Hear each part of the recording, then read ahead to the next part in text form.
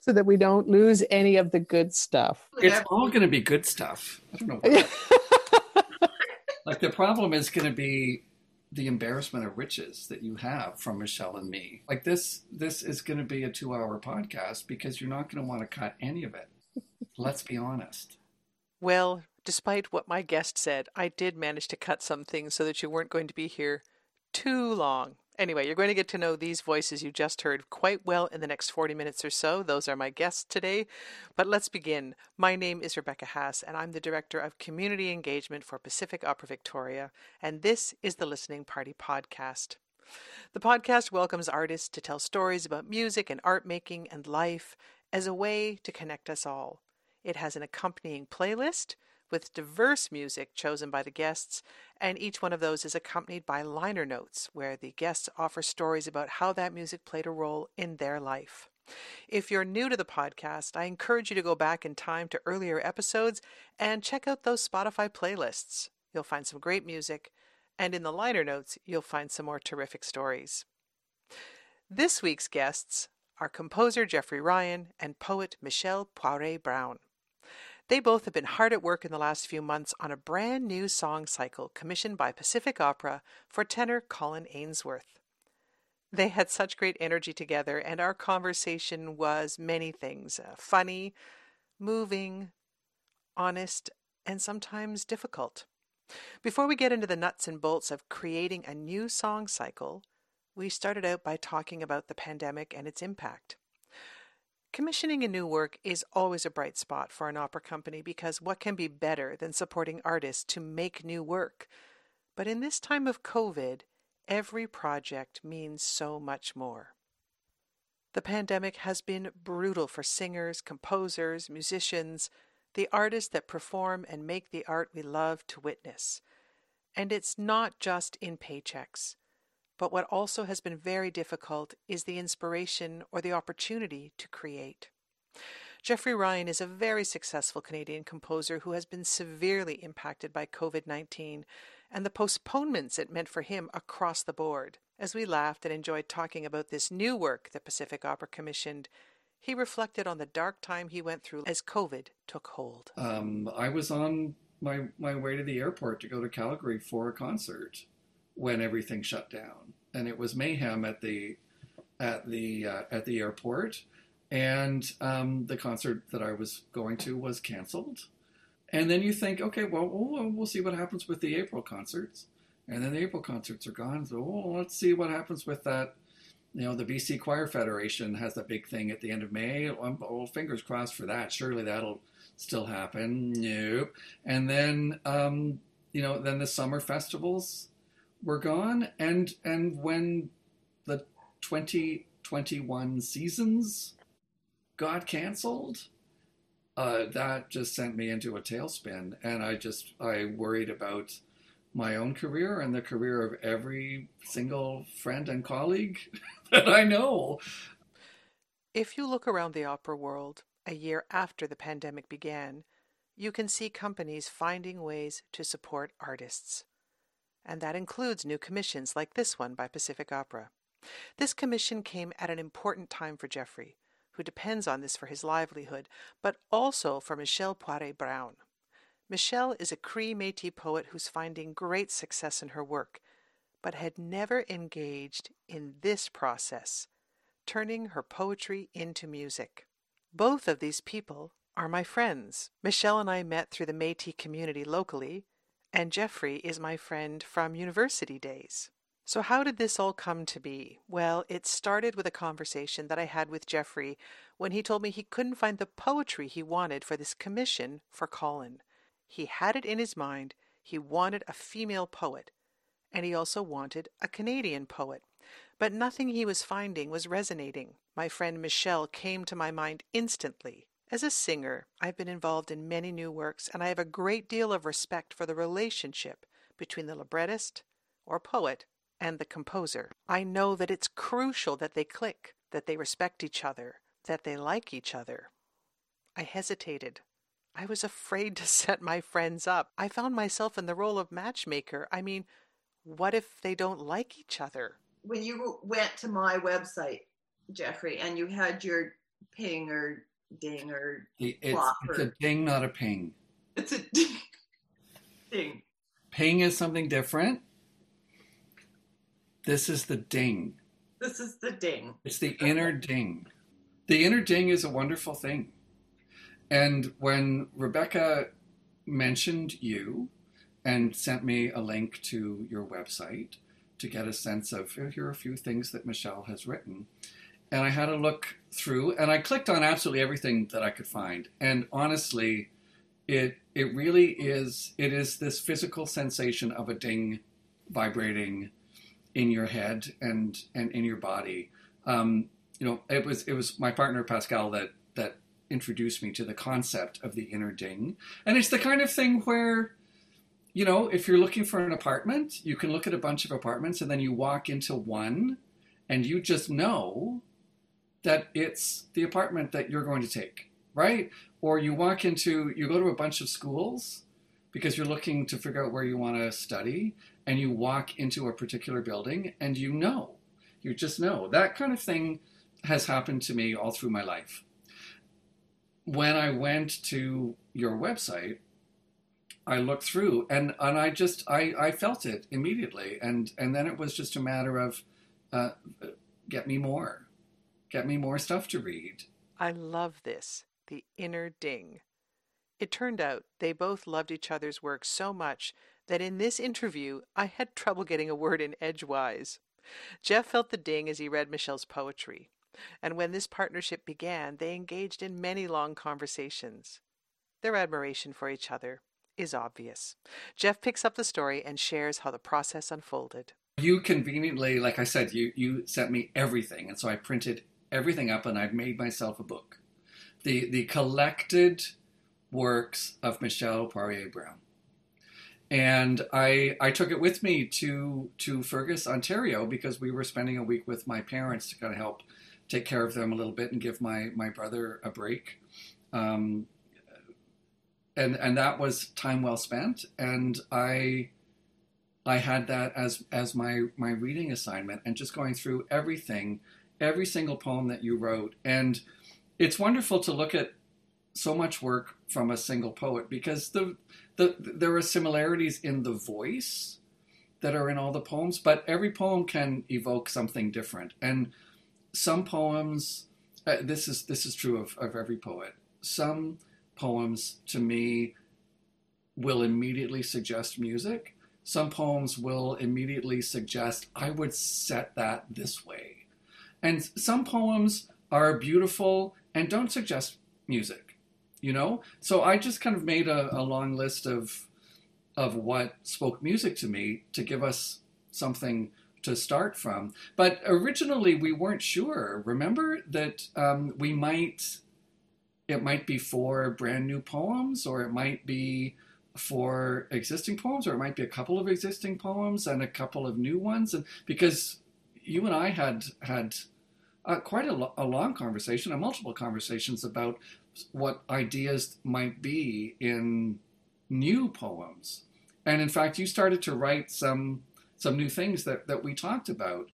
Well, I was trying to create new stuff. It oddly did not work. And it was not for want of trying. Jeffrey and I went to the bird sanctuary down at the ocean front every day for a week. That was in your head. Distanced in two separate cities. Two completely separate cities. But I did feel like I went with a companion, and I did the normal thing. I waited. And it wasn't, I sought guidance from an elder, said, I don't feel like I'm going to the water in the right way. It's not working. And he said, you're right. You're not. And he gave me some guidance, and that going in that way wasn't at that time within my grasp. I didn't know quite how to do that. So it's a bit like the poetry was not quite within my grasp. What we were wanting was, and the starting point was so difficult. It was about hope, really. Yeah, me. No. Yes, hope. Now is probably a good time to tell you a little bit about the commission. Colin Ainsworth, a really wonderful tenor, has worked with Pacific Opera many times. He got in touch about a recital idea he had. He wanted to create a program that reflected the pandemic, but not be explicitly about the pandemic. If you think back to Geoffrey Off the Top and the dark place he found himself in as all his work was cancelled, well, I think it's a story we can all relate to. In this pandemic, we have all found ourselves in a place that is dark and difficult. And yet, we journey on. We find small rays of hope in our interactions, our family, maybe baking sourdough bread, and now in a vaccine. The recital is programmed as an artistic expression of a journey from dark to light, hopelessness to hope, the hope that Michel refers to. He had 2 traditional repertoire song cycles in hand, but he envisioned a new song cycle to complete the recital. And this was the commission that Geoffrey and Michel had. We left the story with our collaborators connecting and the quest for the right poems. New ones were not coming for some reason. Remember, Jeff printed off all Michel's poems and took them to Fergus? Ah, the inner ding strikes again. When I went through everything that you'd already done, we had this idea of darkness to light, and we were thinking 4 poems would kind of fit the amount of time that we were looking at musically. As I started to print up the ones that really spoke to me and kind of move them around on the table, there emerged these 4 that already existed that worked so incredibly perfectly together for the kind of art that we were talking about. When Geoffrey found the 4 poems and I read them, and it was such a sense of relief. It's like, oh, okay. But see, you never realized when you wrote those poems, and they weren't necessarily about the same kind of theme that they are in the context of being in these 4, but you never knew that you were, on some level, writing the poetry for a song cycle. And in a way, the way that you describe going to the bird sanctuary and thinking about the poetry and kind of having me in your mind with you, that's what it's like for me to set your poetry, right? When I'm sitting at my desk with my pencil in my hand and my manuscript paper and going back and forth to the piano and trying things, your words are with me and you are with me because you're very much in my mind that whole time. And Colin is in my mind and Kim is in my mind. Like all of the people who are going to be a part of that. That's one of the wonderful things about knowing who you're writing for, is that you can picture them. I'm a very visual composer. I imagine myself in the hall during the performance. I know what the Bauman Center looks like. I know what Colin looks like. I know what Kim looks like because I've met them all. So I can picture myself there, and I can picture myself beside Michel watching the performance of my music and her words and how they all come together in this experience. Michel had no experience with art song per se, nor has she had her poetry brought to life this way with a composer. This was all new to her. We've heard about Geoffrey's inner ding when he read her poems, but did she have an inner ding for him? What did she think the first time she heard his music? Well, I first heard it in my head because he'd written a piece for Musica Intima. And I own everything Musica Intima has ever recorded. So I hung up from this very long conversation. And we had many conversations that Geoffrey doesn't know anything about. I talked to him a lot. Because of the cognitive disability I live with, like following websites and figuring out, where is this music? How do I, that's a real challenge for me. But to be able to go to my living room where there are still CDs, which I know how to play, and to put in a CD that I was familiar with and choose his piece specifically, and then go, that person, because I knew it already, but had no idea that something like this form existed. I knew choral music. I'd grown up with choral music. And I attended the Lutheran Collegiate Bible Institute in Outlook, Saskatchewan for 3 years. You either sang when you got there or you were able to sing when you left. Like but Handel, right? The Hallelujah Chorus is our school song. We sing it drunk at the motels at homecoming every September. What's fabulous is I'm getting this in dollops, because Colin has reached out and he and I are going to talk on Friday. And then I had the experience of, he probably has a website. Because I've been listening to the music by listening to Jeffrey's things. And so I went to Colin's website, and sure enough, I could listen to some things. And then all of a sudden, I was that much closer. It was a sense of, oh, really? Oh, my. Oh, what have these two done? Like, what is, and then it becomes another, I realize that the somatic experience moves on, and I begin to have the idea that I'm going to feel in my body what it is like to hear my words coming out of his body, and so it's because I can be there, it's going to be a complete circle. Michelle first shared a poem of hers with me a few months before that conversation I had with Jeff, before I played matchmaker with these two. When I read her poetry for the first time, I knew it was meant to be voiced. It cried out for expression through sound. I have heard other poets talk about their poetry in the context of the question, do you mean for your poetry to be sound? And I know that I know poets who have said, I always intend for my poetry to be read aloud. That it is about putting the sound out. It's not about reading it and the reader imagines it in their heads. So I don't know, Michelle, if that's how you think of your poetry. Oh, poetry is absolutely performative. Absolutely performative. Yes, because it is somatic.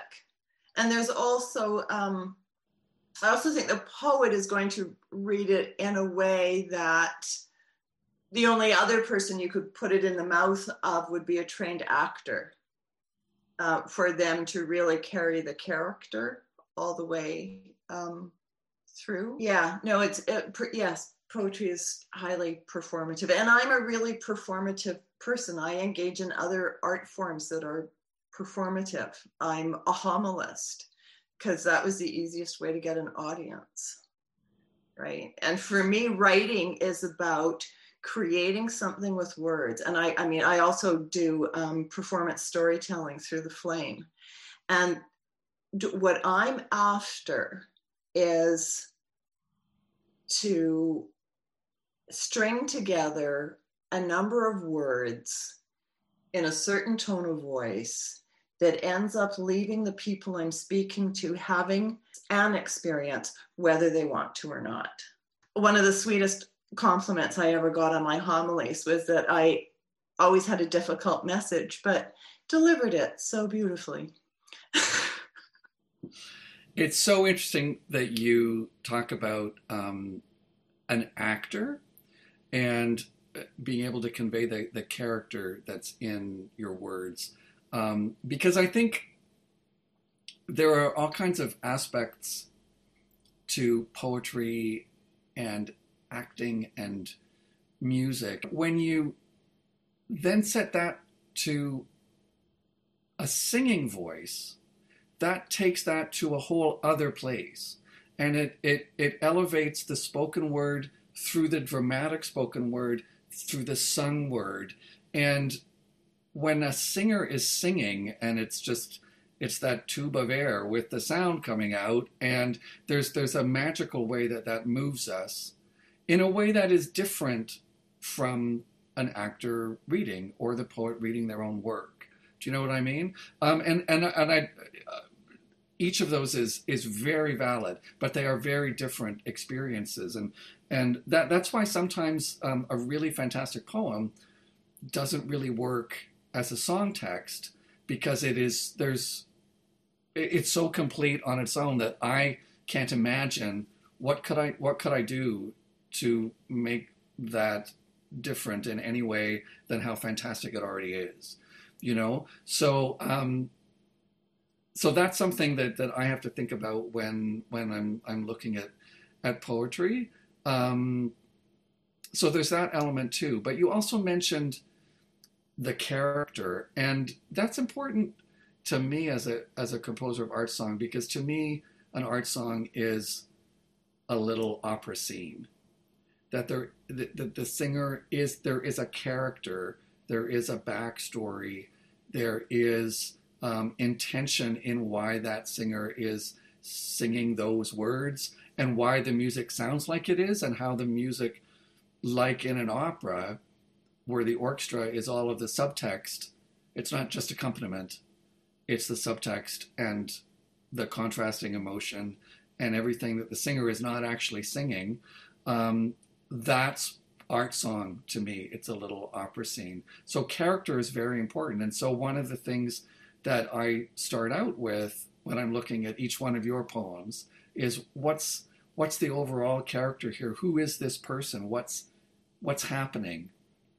And when we were talking about kind of this overall dramatic arc of darkness into light, that's something that Colin and I had talked about early on, because, you know, to kind of give the audience something they can connect to, we've all gone through this pandemic, and there is a light at the end of the tunnel, and it's been bleak and grim and difficult, but we're going to get through it. But without actually writing poetry that is about the pandemic. And one of the things that I think about with each poem is, beyond that, what's the character, but is there a particular image in that poem that can become the foundation of the setting, and then build out from that? So the sound of the water on the shore, the persistent nagging voice in your head when you're beating yourself up and blaming yourself for things, just that repetition, that became the foundation of the setting for the second poem, for example. So that's always part of it. And so it's wonderful when a poem has that character, and it has those images and those feelings and that sensation, because it kind of writes itself in a way. I mean, you kind of make the composer's job easy by having such vivid musical poetry to start with. I'm always fascinated by process, and I really enjoy hearing them both speak about their art form and how they approach this process for the song cycle. At the time of recording this interview, Colin had not yet arrived in Victoria to record the cycle, so neither of them had heard the work put together. I asked them both, as they think about this work and the premiere, what do they hope for? Here's Jeff. I kind of want, I mean, part of me, there's a ton of pressure on me now, because knowing that Michelle's going to come and hear how this all comes together, and has kind of now worked up, well, I know what Colin's voice sounds like, and I'm looking at the music and I see where the long notes are and what words are getting emphasized. I really hope that it goes okay when she hears it for real. Because now the pressure is on. So I'm going to be nervous about that, because of course I want Michelle to love it, as I loved working with her words. And as I love this music, and that I love the fact that Colin's going to be singing it, I love everything about this, and so I want Michelle to love it as well. Because of COVID, this will not have a live audience. It will be live streamed and shared online, which means neither Michelle nor Jeff will have the chance to sit in the audience and feel the audience response to the work, which is a bit of a loss. But I asked Michelle if she could be a fly on the wall and overhear an audience reaction as people sit at home and watch the song cycle and listen to the song cycle. What does she hope the audience reaction is? I think what I'd like is a little quiet, unvocalized, oh. That would be very satisfying. Jeff reflected off the top the challenge that artists have faced in the pandemic. But the pandemic has made some things possible that otherwise would not have been possible. An opera company would not traditionally commission a song cycle. It would commission an opera. But these are not normal times. In closing, I asked them both about how this project, and even the pandemic, has impacted their lives as creative people. I was surprised by their answers. Here's Michelle. Well, the thing is 2021 is proving to be such a phenomenal year. I mean, it would be something if this was the one knock me over experience that I'm having, but it's not. I have a book coming out. I'm currently, working on a chapbook. I've just been invited to submit a 30-minute video reading for the Art Bar in Toronto. Anything I said would have to be in the context of that. But really, starting back with Jeffrey, that was at a beginning point where having Jeffrey express an interest and visiting in his website and going, oh, really? This person's interested in my poetry. It was such it was so nourishing, so encouraging, so fortifying that it really fed something in me to have that recognition in that particular way.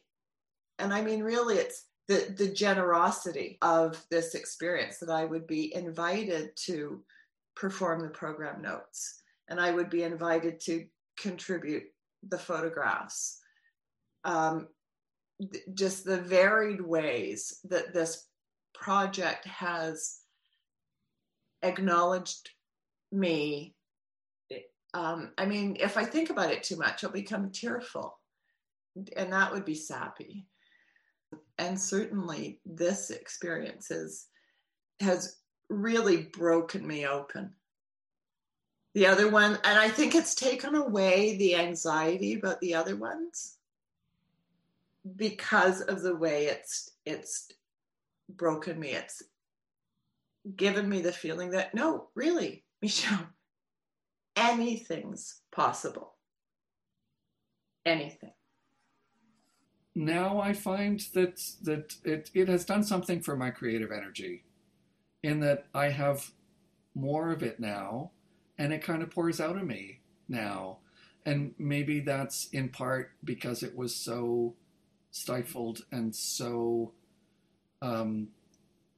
hopeless for quite a while. And now that there's hope, it's like, pour out, produce, create. This is a wonderful thing, and I think that that's rippling all through the arts community now. That things are becoming possible, and there is a lot of hope and a lot of looking forward, and a lot of good things that are happening in the meantime. I wish I could share a sample of the music and the poetry that we've been talking about, but as I record this right now, Colin Ainsworth is rehearsing it It will be released as part of our Live at the Bauman series, and you'll be able to find out everything you need to know about this on our website. Its release is April 16th at 7:30, and it will be available for a time after that on demand. So check it out, pacificopera.ca. The song cycle is called The Length of a Day. You can also learn more about both of these incredible artists on their own websites. You can search by their name, or you can find the link on our website. And finally, of course, they have provided me with a playlist for you to check out on Spotify. The playlist is inspired by the themes of the work, moving from hopelessness to hope, from light to dark. You can learn more about their choices in the liner notes, and this is all on our website on the Listening Party podcast page. That's it for this month. Thanks for listening. Remember to check us out on the first Friday of every month. You'll find the latest edition of the Listening Party podcast, and I'm really looking forward to what's coming up. There'll be more artistic process on the boards. I'm going to be sharing the journey of our Civic Engagement Quartet artists. They were in residency with Pacific Opera in February and March, and they received training with Indigenous teachers and guides to learn more about Indigenous worldview and land, and they're going to bring all of that together in an audio project combining music and the natural world. So we'll be hearing all about their process, their journey, and eventually the sharing of their audio project. But until that time, take care, be safe. I'm Rebecca Haas for Pacific Opera and the Listening Party podcast. Bye for now.